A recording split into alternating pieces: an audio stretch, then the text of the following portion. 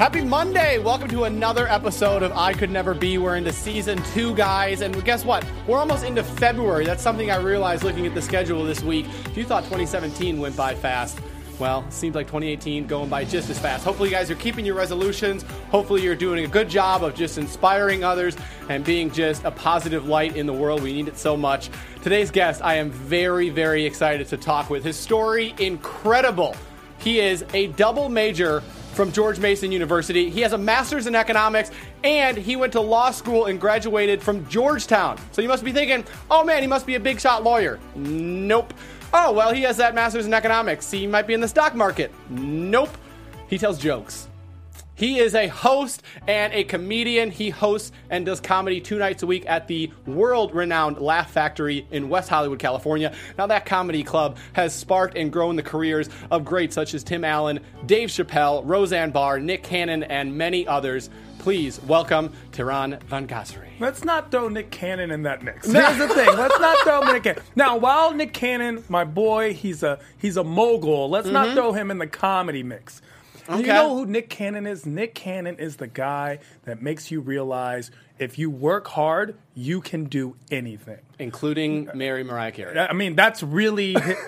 everyone thinks that's his biggest accomplishment. It actually isn't. The fact that he had a song with R. Kelly and it went platinum. He does everything. Platinum albums. That's his biggest accomplishment because who wants to listen to Nick Cannon? A million people did. A million people. Yeah. Nick Cannon is a perfect example of 99%. Look, when you have a 1% group, first of all, I'm Taran, blah, blah, blah. He hyped me way more than I'm not that, like, I was like, who's coming on the show? So, thanks, Michael, for having me. But I want to talk about this point really quickly because Kevin and yourself always, we have these conversations all the time. And there's a 1%, right? This 1% are people who are just... who have an innate ability to do something, the LeBron James of the world, right? You have people like Mariah Carey and her voice, Whitney Houston. It's a 1% talent. Exactly. It's a 1% talent pool that's just, you are amazing genetically, physiologically, just spiritually, just something about you is amazing. But the rest of the people who are successful in the world are 99%ers. That means they're anybody. They are the Steph Currys. They are the people who weren't supposed to be in the league in the first place. You're too small. You're too slow. You're too this. You're too that. And you practice. Work hard, and you make it. And that's the thing. And hard work and motivation beats talent any day. Mm-hmm.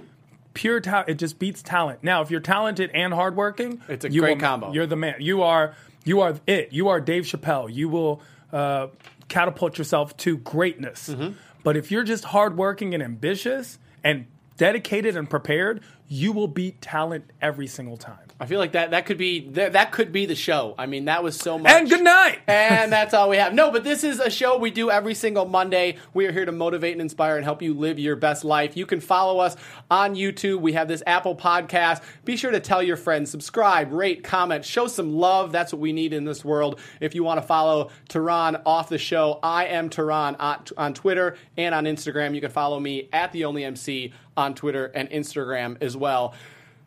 5-10 years ago, comedy, was it even in the picture? Not even. Listen, 5 years. If you asked me about it 5 years and 1 day ago, I was like, never, right? I don't even like comedy that much. I don't even like, interestingly enough, the only comedy specials I've ever actually watched all the way through, Dave Chappelle's comedy specials, a couple of Chris Rock, like a little bit of Chris Rock, and that's it. I wasn't this comedy fan. I wasn't the kid growing up waiting to be the comedian. I was popular, maybe a bit of like the quote-unquote class clown, but not something where you'd be like, hey, that's the guy who's going to just be a comedian. That wasn't plan A. This is plan G. It fell into it. I fell into it, and I'm making the best out of this situation. But you're loving it right now. You're happy. This is what you want to do. This is it. I want to be the next Adam Sandler, except with a purpose. So Adam Sandler puts out all these projects. He hooks up his friends. Like, I'm going to hook up Michael one day. Like, he hooks up his boys and he puts things together and he greenlights these projects, and all these little stupid movies he puts on hit record-breaking numbers. Yeah. But they have no purpose. They're just content.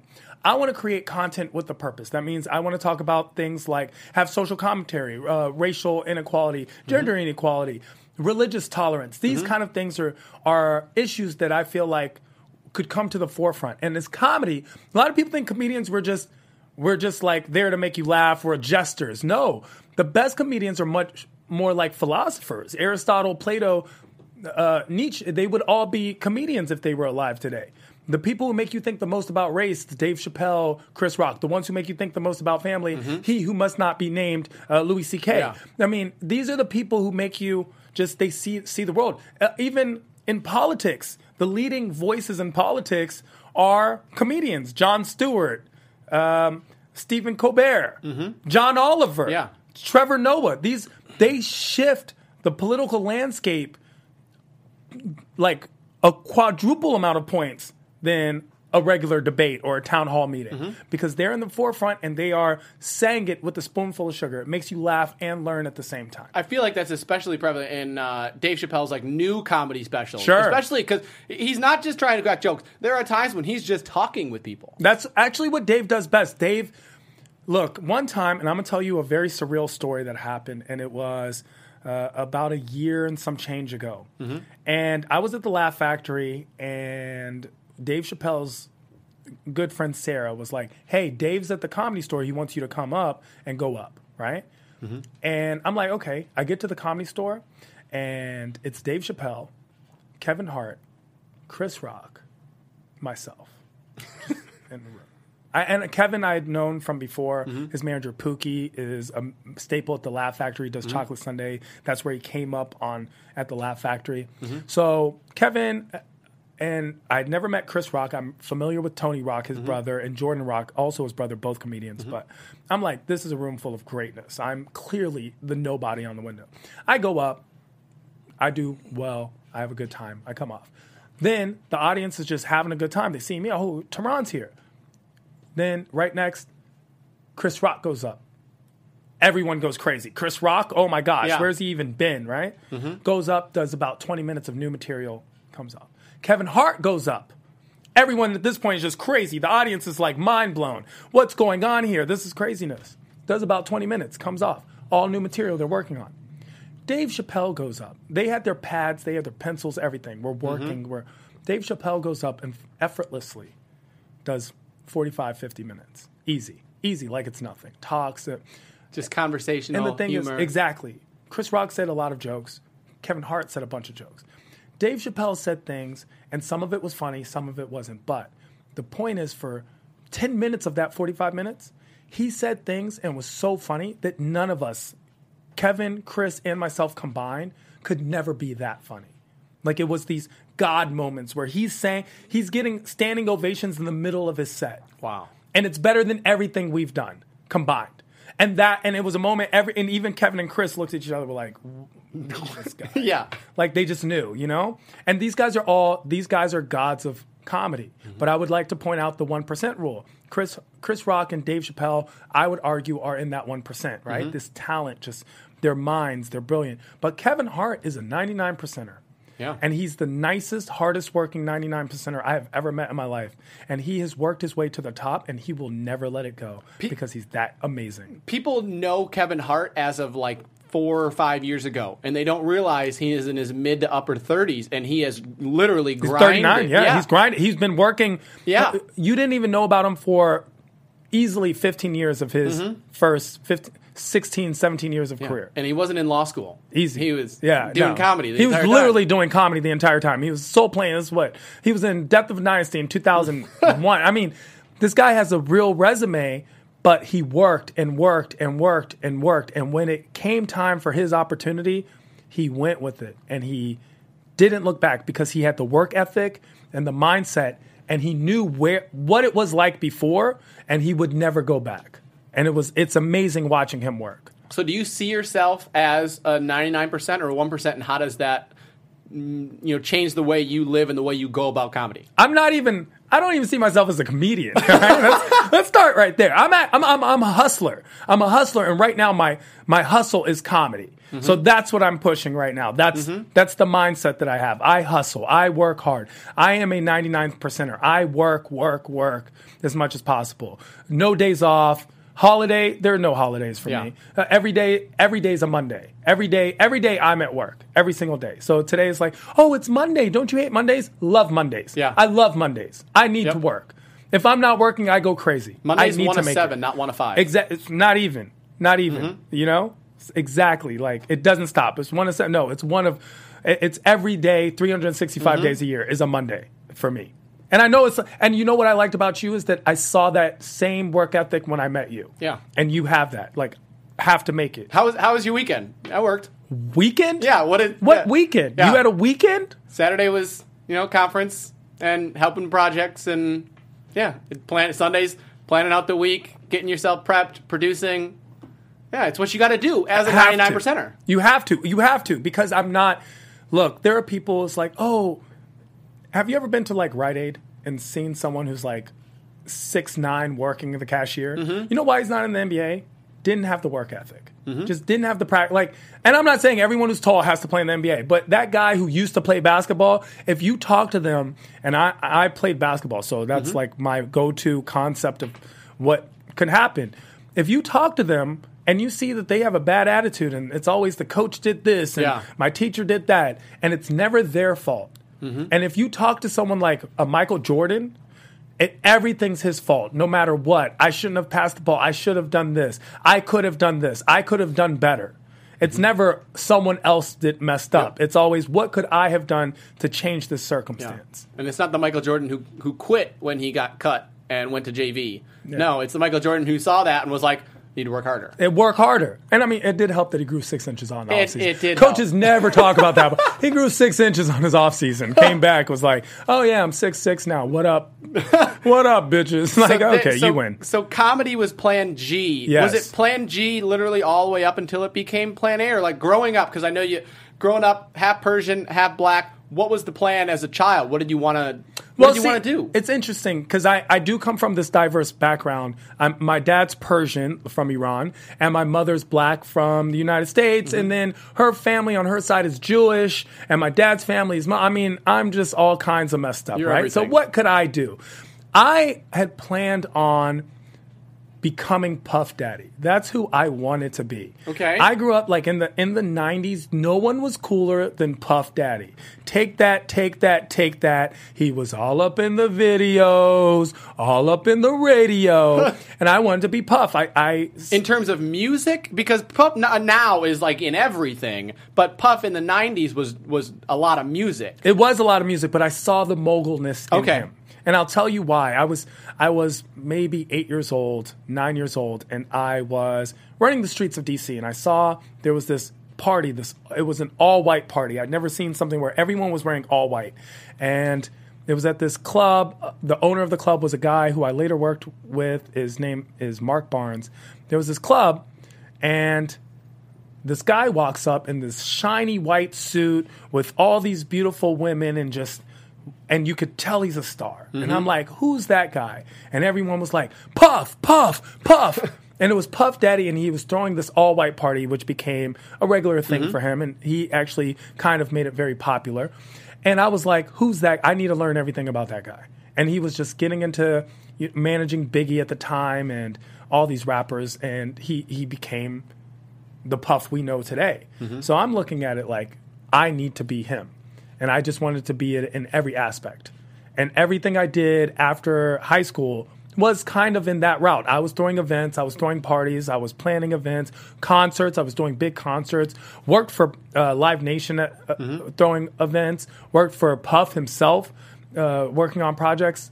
Did music videos, the whole nine. And what happened was with that is I was managing artists. One artist who now is... he at the time, he was getting beats from Kanye West. He was a big deal. Mm-hmm. He ghost wrote a bunch of songs. And a group who, one of the artists from the group, the one that they actually disliked the most, the one that they wanted to kick out because he was a little off, and I thought was the most talented, now has, I think, like 8 Grammys. And I was managing them, and both just fell apart as I was going through my master's, looking into law school. And when they fell apart, I was like, well, I need to do something. I can't manage other people because I feel like talent always wants to self-destruct. I'm going to become my own talent. I'm going to become my own product. What can I do? Well, I can't sing. I can't dance. Can't rap that well. Like, I can't do it. I'm funny. And I always say things that we get in these conversations, and it's a flow. So I was like, I'm going to do comedy. And it really came down because I said in the beginning that comedy is a language of philosophers. And I mean that. I mean, because a good comedian will make you laugh. A great comedian will make you think. It's not enough to be like, ha, ha, ha, ha, ha. The best comedy is the one where you're like, that's so true. An observation that's mundane or something that's average, but the way we word it, it makes you ponder the existence of the universe. Yeah, it's something that you laugh at now, but you think about in 2 hours. Exactly. And it makes you think. And you see these concepts come up time and time and time again with comedians. And so that's why I drifted towards comedy. Even the law degree, because a lot of people always ask, well, why get the master's? Why get the law degree?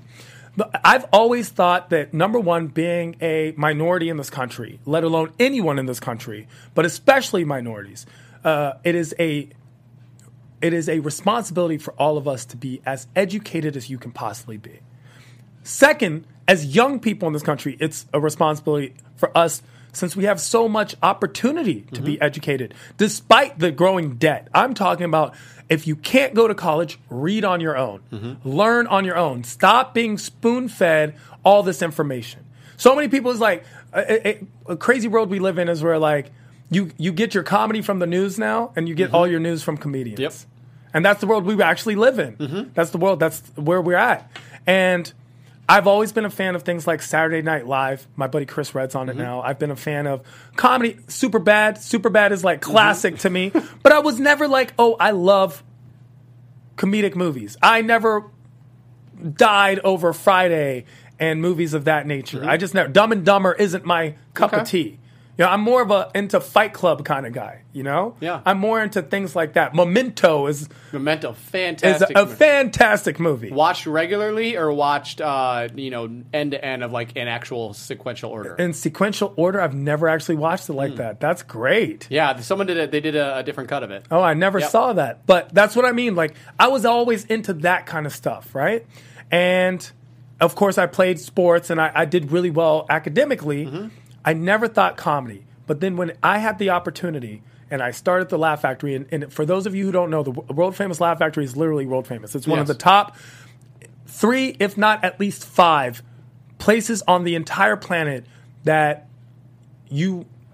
greatness is born in the comedic world. Easy. This is You're lucky if you get to go on stage there as a comic rising 100%. The stage is the birthplaces of people like Richard Pryor and Roseanne, and just it's amazing. I had an opportunity to get on the stage. I was still in law school. So what I did was, for 9.5 months, 9 months, 3 weeks, I took a flight every single Monday. And this was when Virgin America first started, by the way. So flights were $99 each way from D.C., because I'm from Washington, D.C., from D.C. to L.A. And I would get on that flight, and I would get there. I would take the bus to another bus, get to World Famous Laugh Factory, and then have to run back just to make my class in the morning, take the red eye back, and do my work on the plane both ways. And I was like, I'll sleep later. And I'm not saying, oh, look at me, how great I am. I'm saying, look at me, I'm the worst, and I was able to do it. So that means you can do it. Like, literally, you can do it. And there's a lot of people in the process who are like, well, I don't know where to start. Well, slow motion is better than no motion. Get up, get out, just start. And now we can Google everything. We can YouTube everything. I Googled. I didn't even know what the Laugh Factory was. I Googled it. Yeah. I actually was watching TV, and I was thinking what I want to do next. I want to be on TV. I want to be my own product. And I saw a comedian. His name is Mikey Winfield. We're friends today. Mikey Winfield was on Fuse TV, a Canadian cable network that was like MTV 0.0 because it was from Canada. And he had a show. Also birthplace of Billy on the Street. Now, Mikey Winfield is like a light-skinned black guy with a fro, and I saw him, and I literally was like, man, if he can do it, I can do it. And that's really, and I Googled him, and this is when Google took like minutes, you know? It wasn't just like automatic. And I saw that he was performing at the Laugh Factory that night. And then I Googled the Laugh Factory and looked up the history. And I was like, I have to get in front of these people. This is the next step. I got to get in front of these people. And I did. And there was a manager at the time there. Her name is Christina Shams. She had heard about me because I had been doing stuff. I had been doing stuff in entertainment, but not necessarily comedy-wise. And she gave me an opportunity. I presented a plan to the owner. The owner Jamie Masada, who's an amazing person, never thought to ask if I'd ever done comedy before because I was prepared. You've never done comedy? I'd never done comedy before that. And actually, I'd done one show where a Maximini had come to DC and I hosted. And I got on that stage and I just worked all the way. And with comedy, like anything else, practice makes perfect. It's the Malcolm Gladwell outlier rule, 10,000, the rule of 10,000 hours. 10,000 hours. Whatever you do, if you do 10,000 hours of it, you will be a pro. And I'm working on my 10,000 hours. I get up 3-4 times a night. People like 3-4 times a week? No, a night. I get up every single night. I have to work. I'm writing. I'm coming up with new things. I'm always on. I live in a bathrobe. I mean, how many people knew you were doing for those 10 months that you were doing that, taking the flights back, going to school? I didn't tell anyone. Only a handful of my closest friends. So did anyone from the Laugh Factory know? They did not know, because if they knew, then I would have probably lost it. They wouldn't have allowed that chance, because if a flight gets delayed, anything happened. They did not know. They actually would ask me why I have a little duffel bag and things like, they'd be like, where you come from, the gym? There's a security guard there at Randy. You'd be like, you come from the gym? What's going on? I'm like, yeah, man, sorry, I'm sweaty. I got to run up. I got to go up. And I would get there and I would just get on. And it was work.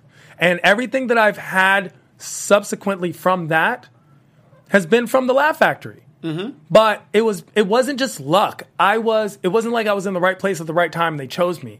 I made sure to put myself in that position, and when the opportunity arose, I was prepared. I didn't scramble to see what was going to happen. I was ready. I'd already had my mindset, and I also spoke it into and affirmed it. I spoke it out loud. I'm like, I'm going to do this, and I did. Yeah, I think they said there's a quote that says like opportunity looks a lot like hard work. Because the opportunity, you can either just wait and be like, all right, well, I know I can do it, but someone's just going to come to me. Or say, I know I can do it. Let me get in front of someone. Let me make this happen. Yeah. And actually, that's interesting. There was this poker commercial on TV for one of these poker sites. But it used to have the best quote where it was like, good luck. It's interesting how the luckiest people are also the hardest working. Yeah. You know? Yep. Is it a coincidence? Something like that. And it's not a coincidence. It's not a coincidence. No. And I'm not saying, work hard. I mean, everyone just says work hard. But working hard is an actual skill. It takes practice like anything else, to practice to work hard, to work towards something. Not just work a lot, because there's a difference between working a lot and working towards. And you want to work towards something. Move in a direction. Have a plan. Because if you don't, and I hear this all the time, people are like, I want to be a comedian. I want to be a singer. I want to be a rapper, because it looks easy. It looks fun. We're always having fun, right? Yeah. I've been on summer vacation for the past 5 years, right? Not true. It's work. Going to events and going to parties seems fun, but it's actually work when it's your job. So it's like a thing where people just are like, I wish I was a rapper.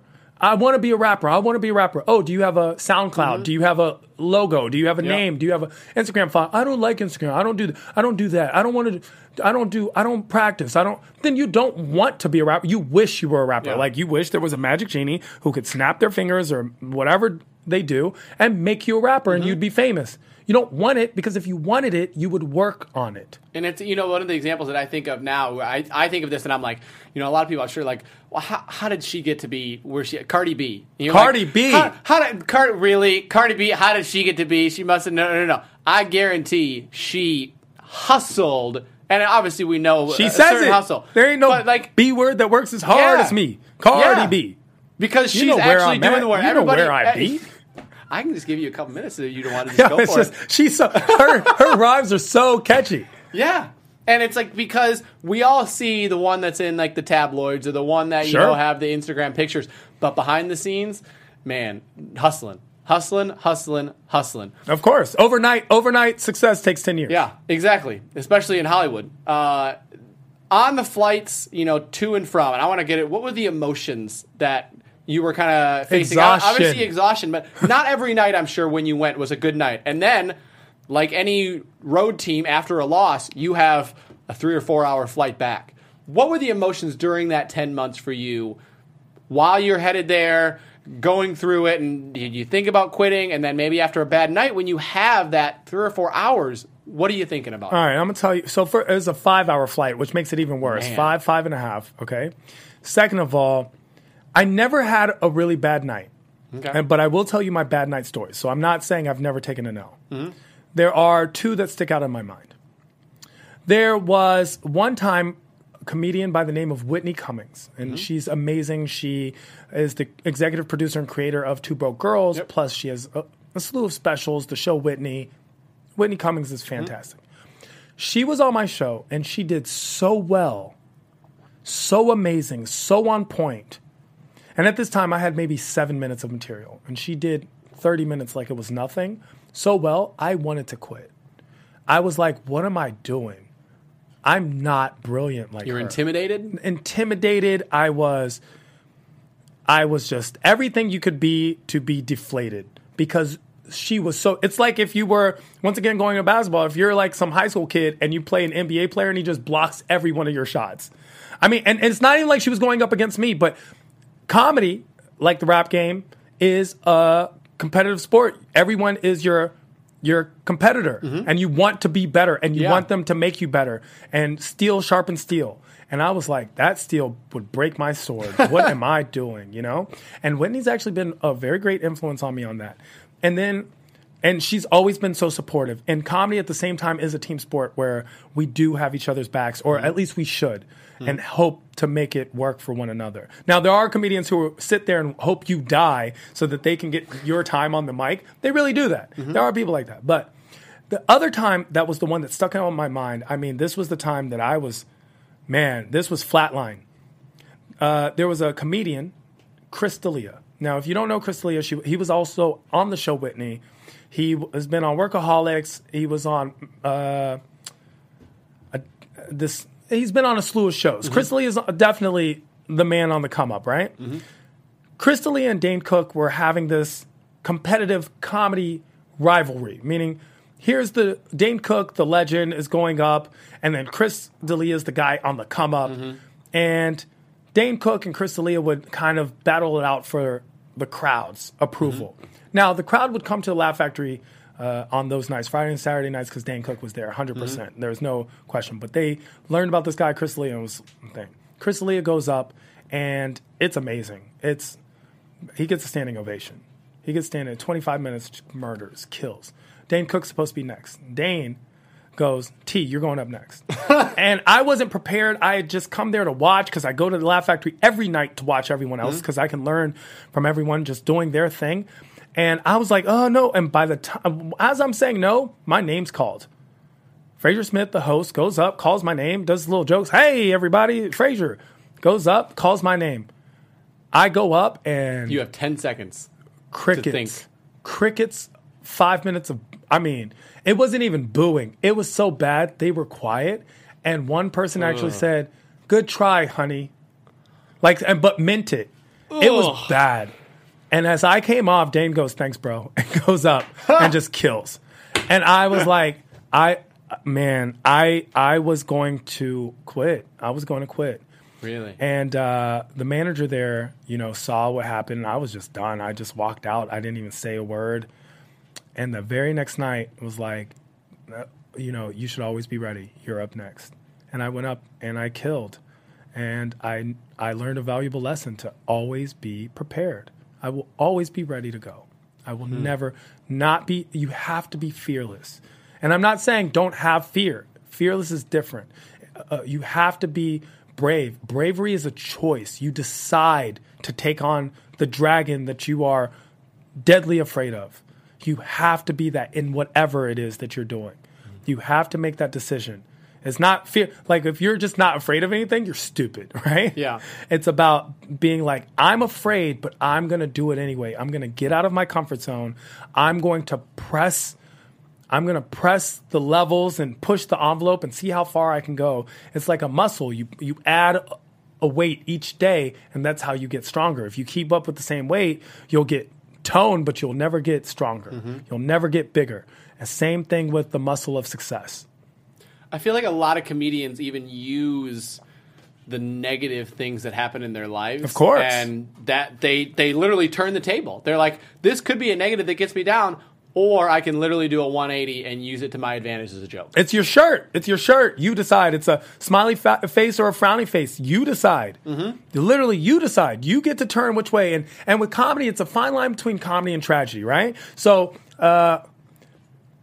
you're walking down the street and you see an old lady with a cane crossing the street, get hit by a truck, fly up in the air, and then land and a bird poop on her face. And that's comedy. You know? She's okay. That's comedy. You get a paper cut and it hurts and it stings for an hour. That's tragedy. You know? It's perception. It's how you play it, how you make it work. And the best comedians can push those envelopes. What is there a line? You know, I think we were talking about this the other night of what is the line for a comedian of what you're talking about, and how hard is it to manage? Okay, this is bad, but it's funny. This is bad and inappropriate. And do a lot of comedians struggle with that because you're constantly pushing the envelope? You're afraid. You see people's careers get ruined. You know, there's a big incident that actually happened at the Laugh Factory with Kramer. The guy who plays Kramer went up, and Michael Richards, and it was notorious and infamous and ended his comedy career because he went off and used racial epithets towards an audience member who was heckling, or at least he thought was heckling, and it turns out the guy wasn't even the one involved. and he uses the N-word and goes off, and it was bad. And everyone's like, Michael Richards is the biggest racist, and comedians all know, no, he's not a racist. His crime isn't using the N-word. His crime was not being funny. He thought as he collapsed, he went overboard, and he went wrong. He wasn't funny. It wasn't funny. Those jokes weren't funny. It was rude and inappropriate and disgusting. And if you were a good comedian, you could say the same thing or something better, or you would come up with something better and handle it better and be wittier and faster and smarter and more charming. And that in itself is funny. That would have never happened to Dave. It would have never happened to Kevin. It would have never happened to Chris. It would have never happened to he who must not be named right now, Louis C.K. I mean, it would have just never happened to these guys. Bill Burr, amazing. Yeah. You know, you have to be, and you have to as a comedian, and it's something Dave Chappelle told me specifically. Actually, this happened right before he was taping. I was at all those tapings. I was part of a lot of that stuff. And he said, it's our responsibility, and he says it in the special, it's our responsibility as comedians to push the envelope, to make it happen. And the thing about it is, here, there is offensive speech. And if you're offensive just for the sake of being offensive, then that's not appropriate. But if you're offensive because you have a point to make, being offended doesn't mean you're right. Doesn't mean people who are out there just being offended doesn't mean you're right. At the same time, just being offensive doesn't mean you're right either. True. There's a fine line, and if you're true and sincere to your word, people will feel that sincerity no matter what you say, and they will believe you, and they will and you can understand without condoning. People say crazy things all the time, but that's the point of comedy. And if you don't believe in the freedom of speech, right? This concept of freedom of speech. If you don't believe in the freedom of speech for the people you disdain, then you don't believe in the freedom of speech. And we see a lot of that now. And we see a lot of it actually on the liberal side, where the liberal bullying, where it's like this, you're not allowed to say that. You're not allowed to say that. No, I believe in free speech, but you're not allowed to say that. And then on the flip coin is the conservatives. Same exact thing. You're not allowed to think that. You're not allowed to be that. Yeah. You're not allowed. What? Yeah. We need to push the envelopes. Comedy and entertainment is very needed in the world because it stretches our creativity in our minds. And Steven Spielberg is just as influential in the world, and Dave Chappelle is just as influential in the world as a lot of historical characters and figures as the George Washingtons. Yeah. They shape our minds. Yeah. And like you said at the beginning of the show, people get their news from comedians. People trust comedians. They do. And that's should be, it is pressure, but it's good pressure. To tell the truth. I mean, at least a perspective. Mm-hmm. That's the one thing. Maz Jobrani, also amazing comedian, told me this. It's like, always have an opinion. Mm-hmm. That's it. Just always have an opinion. That's what comedy, you always have an opinion. I think that's even... that's Facebook too, by the way. And Twitter. A couple months ago, I think they were talking about the nightly comedians who do the late shows and talking about, how they handle Trump. And I think that's why Jimmy Fallon was like, I don't talk about it that much because I could beat the dead horse, but then I want to be able to challenge and do other things. And sure, be able to of course. Talk about other things. Of course, unless that's who you are. Unless you are that guy. Don't do it just to do it because you're catering. Mm-hmm. That's when you fail. If you're catering, look, if money's your objective, then you're in the wrong field. Comedy is not this lucrative. I mean, you want to talk about 1%? The 1% is making money, right? Comedy's not, but there's money to be. It's legit, but... What I'm saying that for is to let you know that if you're doing anything just for the money, you're probably not going to do it right. If you do anything well and you do it really well, you will make money. There's this guy, and he eats hot dogs. And I'm sure at some point his parents were like, why do you eat so much hot dog? And then Kobayashi is born. And he makes millions of dollars eating hot dogs. Hot dogs, people. Hot dogs. Mm-hmm. Because he's the best hot dog eater in the world. Right? Michael Phelps is a swimmer. That's all he does is swim. He jumps in water and swim. Remember when you used to think it was fun to go to the pool? He made it work because he loved it so much. And, 28 million gold medals later, that's who he is. Yep. So you can have fun and do what you love and actually do it. What do you and Kevin always say? We don't have to do this. You don't have to do it. You get to do it. We get to do this. Mm-hmm. We get to do this. And that's the way I feel like everyone should live their life. Get to do it. You get to be alive. That is real. We don't have to be alive. You get to be alive. Make the best out of your day. Make the best out of your month or year. In the closing minutes that we have, hearing everything that you've done, experienced, all your education, all your experiences, what is success to you? Someone who wanted to be Puff, as someone who went to law school at Georgetown, as someone who has been the comedian, as, had all these mentors in the industry and learned from them and everything you've experienced. What is success to you? I realized that actually as I was growing, I was like, if I get this. Success is when I feel like I'm ready to stop, not when I'm stopped. When I'm ready to stop. Jim Carrey, the guy who's just like, I did it. Now I'm good. That's I did it. Mm-hmm. And that on my terms. The Frank Sinatra did it my way. That's what success is to me. That's when I'll be happy. I'll be content. Is when I've done it so much that I'm ready to stop. The world didn't stop me. Love it. Love it. That fantastic. Literally, this has been so much fun. We have some rapid fire questions. Sure. I always do rapid fire questions at the end. Bring the energy up a little bit. Are you ready? I'm ready. All right. First question. Who's the best comedian in the game right now? Chappelle. Who do you look up to the most as a comedian? Chappelle. Why?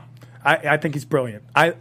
I watched Dave Chappelle is the reason that I went into comedy. Mm-hmm. His first special is amazing. That voice, like Dave, that's his voice. That white guy voice is him. It's brilliant. He's brilliant. Awesome. If you could perform anywhere, where would it be? Madison Square Garden. In front of a sold-out crowd? Sold-out crowd. I've done other venues that I've wanted. Like before this, it would have been Warner Theater, but I've done Warner Theater sold-out crowd. Before that, it would have been John F. Kennedy Center, and I did John F. Kennedy Center sold-out crowd. So now, Madison Square Garden. Awesome. If you could perform for anyone, who would it be? Anyone comes to your show, front row, watch you, who would it be? I would say that's a tough one. I'm going to have to go with 3 people. Okay. My parents. Awesome. Oprah. Yep. Ellen. Great. I feel like if my dad laughs, and I counted my dad and mom as one person because my mom just laughs at it. Mm-hmm. My mom loves me so much, she'll just like, oh, you're so it's easy, you're wonderful. Like, yo, if my dad laughs, if Oprah laughs and Ellen laugh, I'm good. All right, and final question. Yes. But seriously, why did the chicken cross the road? You know what?